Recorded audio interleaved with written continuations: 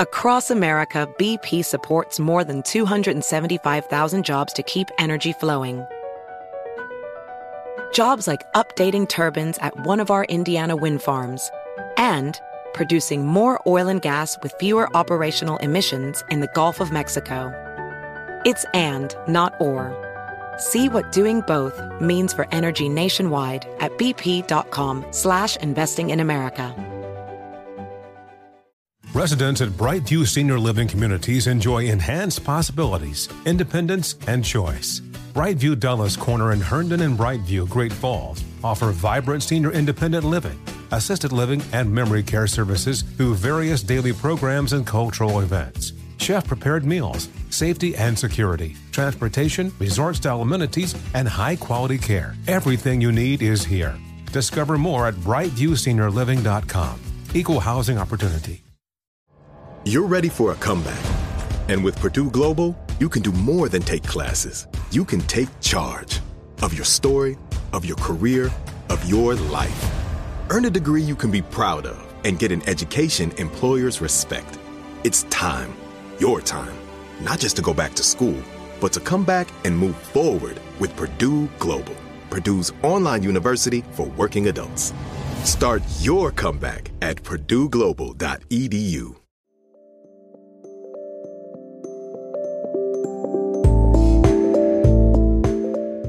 I'm Dani Shapiro, and this is The Way We Live Now. Today is day 77, since going out for a cup of coffee was a simple thing, and day 31 of this podcast. I've been thinking a lot about gratitude, and kindness, and fellowship. My guest today embodies all three, and has written a just-released book that was obviously written before the pandemic, but contains such powerful lessons for all of us right now. The book is The Way of Gratitude, A New Spirituality for Today, and my guest is Galen Gingrich, Senior Minister of All Souls Unitarian Church in New York City.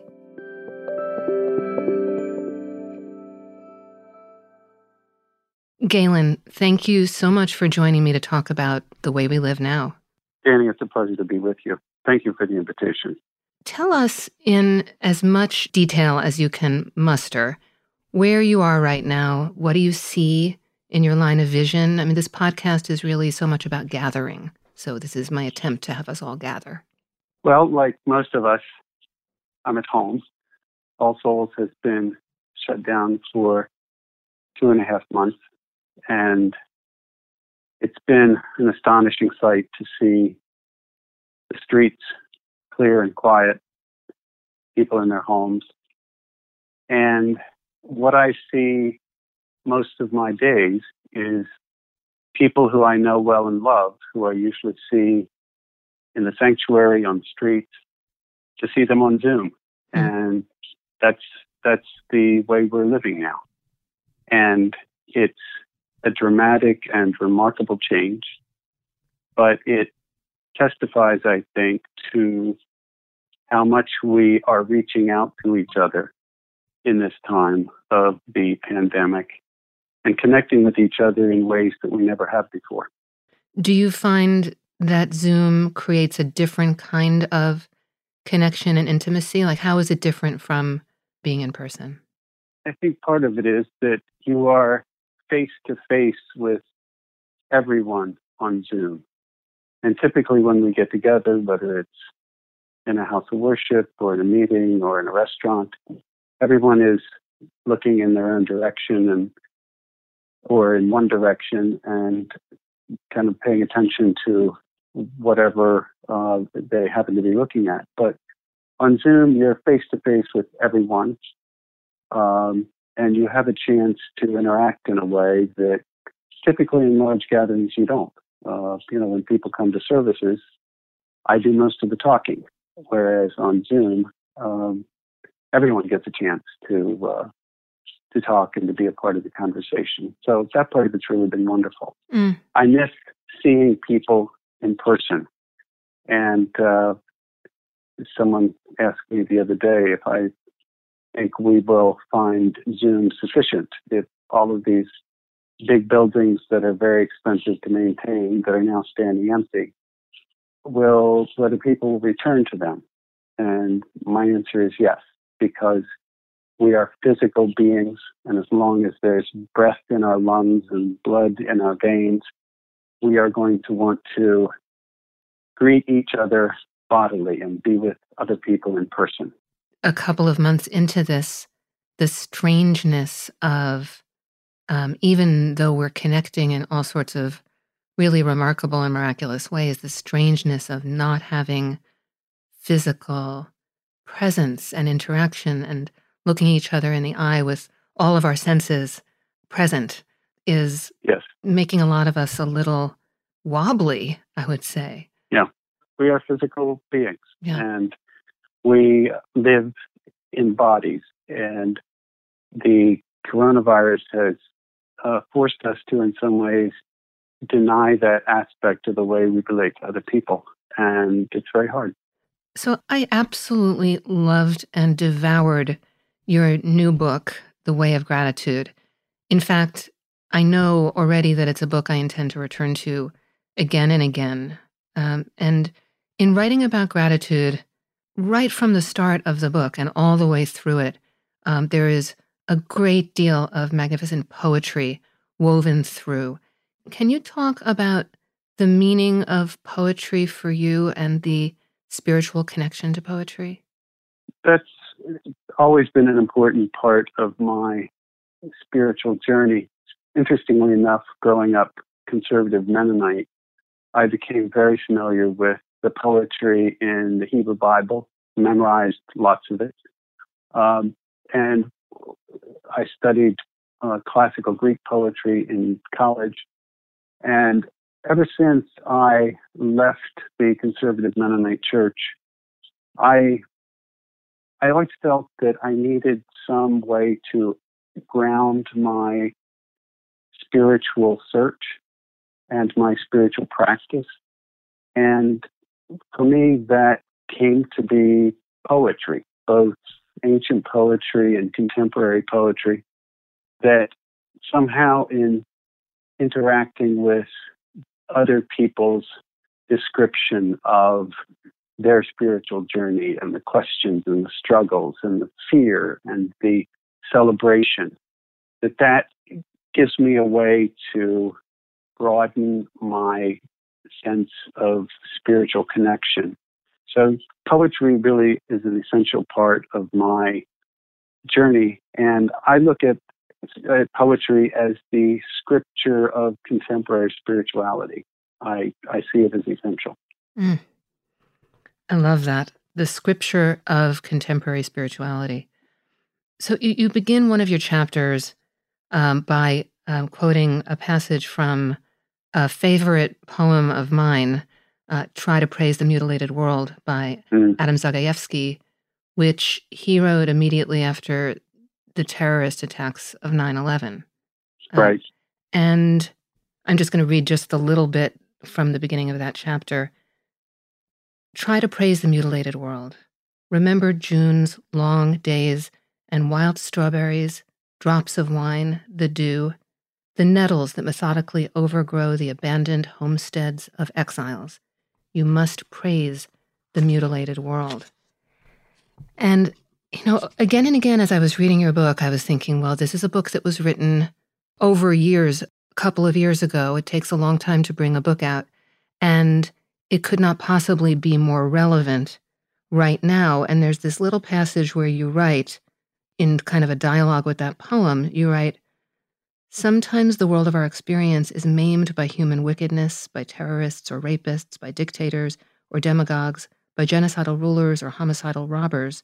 At other times, our world is mutilated by nature's indifference to our preference for human life over other forms of existence and other forms of nature, by tumors or typhoons, by viruses or volcanoes, by heart attacks or hurricanes.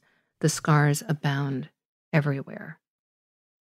Can you talk a bit about that in relation to this time? I mean, it just so stood out for me as speaking to where we are. It's a great question, Danny, because I think I obviously didn't know several years ago when I wrote the first version of the book that it would be published in the middle of a crisis that would so powerfully illustrate its central message, which is that everything in the universe is made up of relationships. If you take the physical entities that make up the natural world and press them all together, you could literally hold them in the palm of your hand. Everything else is relationships.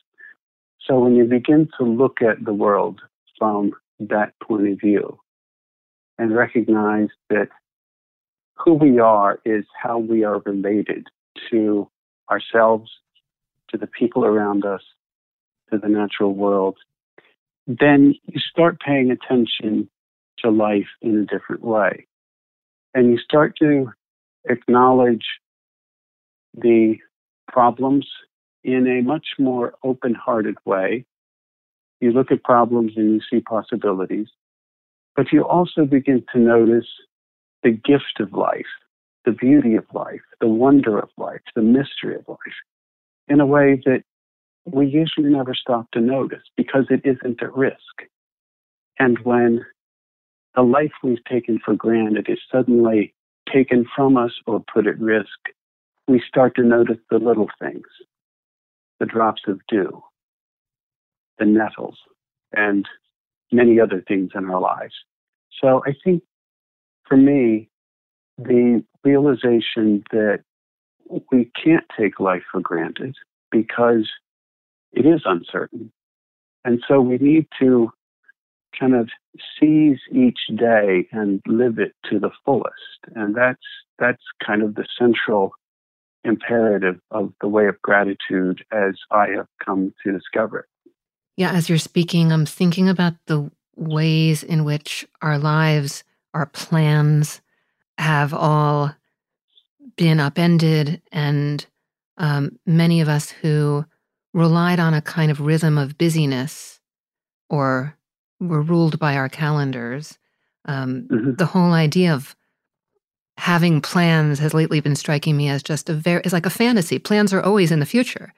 And we've been forced into the present. And as I was reading your book, it was really striking me that this period of time really might place our spiritual lives in the foreground rather than the background of our daily hamster wheel. I think that's exactly right. And I think that we tend to live our lives on autopilot. We get focused on doing the next thing. We wake up in the morning and we know who we are and we know what needs to be done today, and we just focus on doing that. And we get to the end of the day and we sleep for a while, and then we do it all over again. And we narrow our lives into this channel that takes us exactly where we go, but doesn't kind of pay attention to anything else. And this pandemic has forced us to look at our lives in a different way, to recognize that we are all in this together, that what happens half a world away can affect our lives in very real and practical ways. And so, to me, spirituality and spiritual practice are about opening ourselves to the world of experience beyond the narrowness of our individual days. And sometimes we get encouraged to be open to the rest of the world in ways that initially, at least, we don't find it all appealing, as we don't the coronavirus. But one of the benefits, if we open ourselves to what's happening in this time, is that we can learn the lesson of reception and openness and recognize that the connections and relationships that make up our lives are really what we need to focus on. Focus on making them good for us and focusing on making them good for the people in the world around us. And if we can learn that lesson in this time, it will have been a lesson that will change our lives forever. Mm-hmm. You write about the importance of ritual, and I was thinking a lot about that, and I've been thinking a lot about that for myself in my own life, in which ritual is very important. And, what would you say to people who, our rituals many of them have vanished. The things that we did, or let's say our habits have vanished, or our patterns of living, the things that we did that made us feel better, the things that we did that were comforting or of solace to us in some way are often not available to us. What is the role and what is the possibility of ritual, especially for people who perhaps don't have a regular practice or who aren't able to inhabit those rituals because of social isolation right now? I think you're right that a lot of our rituals have vanished. And a lot of people don't like the word ritual because it's one of those words that kind of gets associated with traditional religion and religious doctrine and all that kind of stuff. I use the word practice a lot, spiritual practice, because practice is a word that, at least in the right context, we think of as a good thing. If you want to learn to play the piano well, you have to practice. If you want to be a good, baseball player, you have to practice. If you want to be a good chef, you have to practice your knife skills and your baking skills. So I see spiritual practice as something you do repeatedly, not so much to get good at it, but because it's what keeps you reminded of things that you can't forget if you want to live the life that you long to live. If you want to live with meaning and purpose and joy, there are certain things you have to pay attention to, certain things that you have to keep in mind. And if you don't do that as a matter of habit, as a matter of practice, you'll forget them because we get distracted by all the things we have to do, the mundane tasks of our day.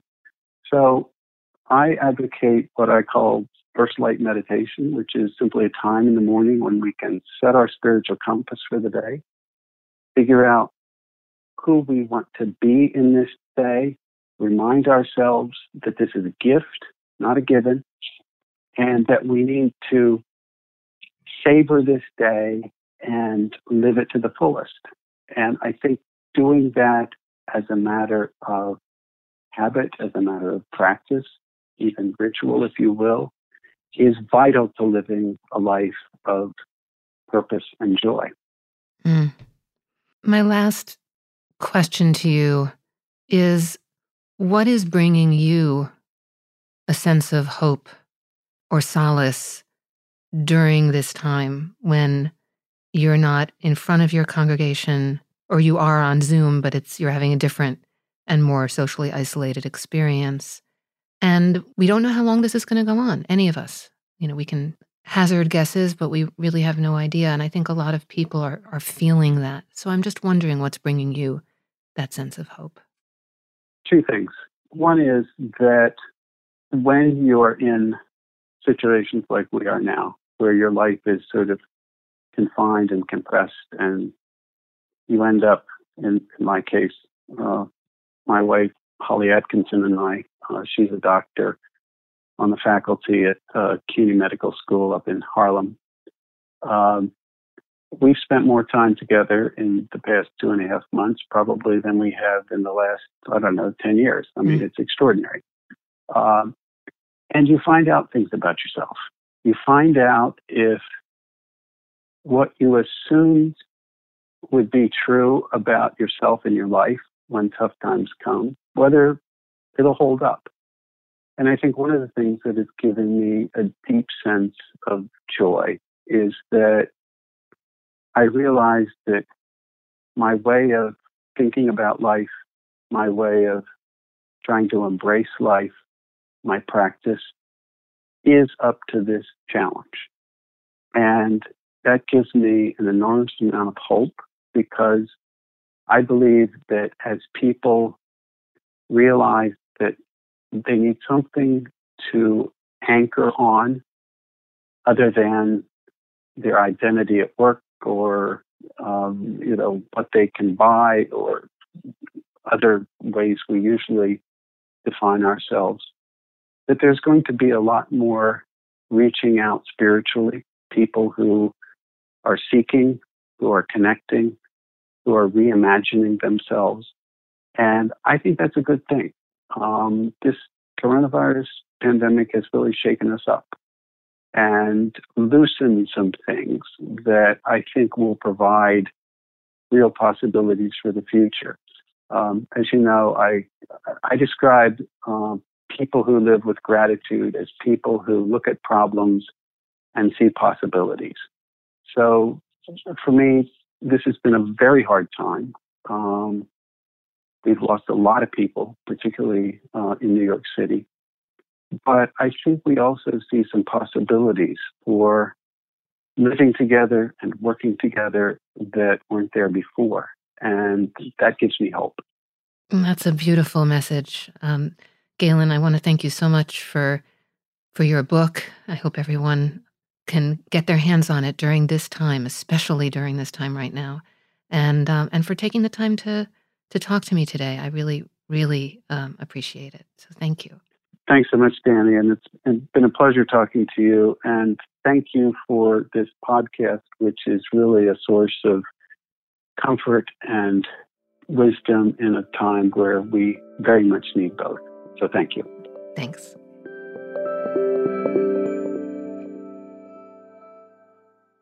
Thanks for listening to The Way We Live Now.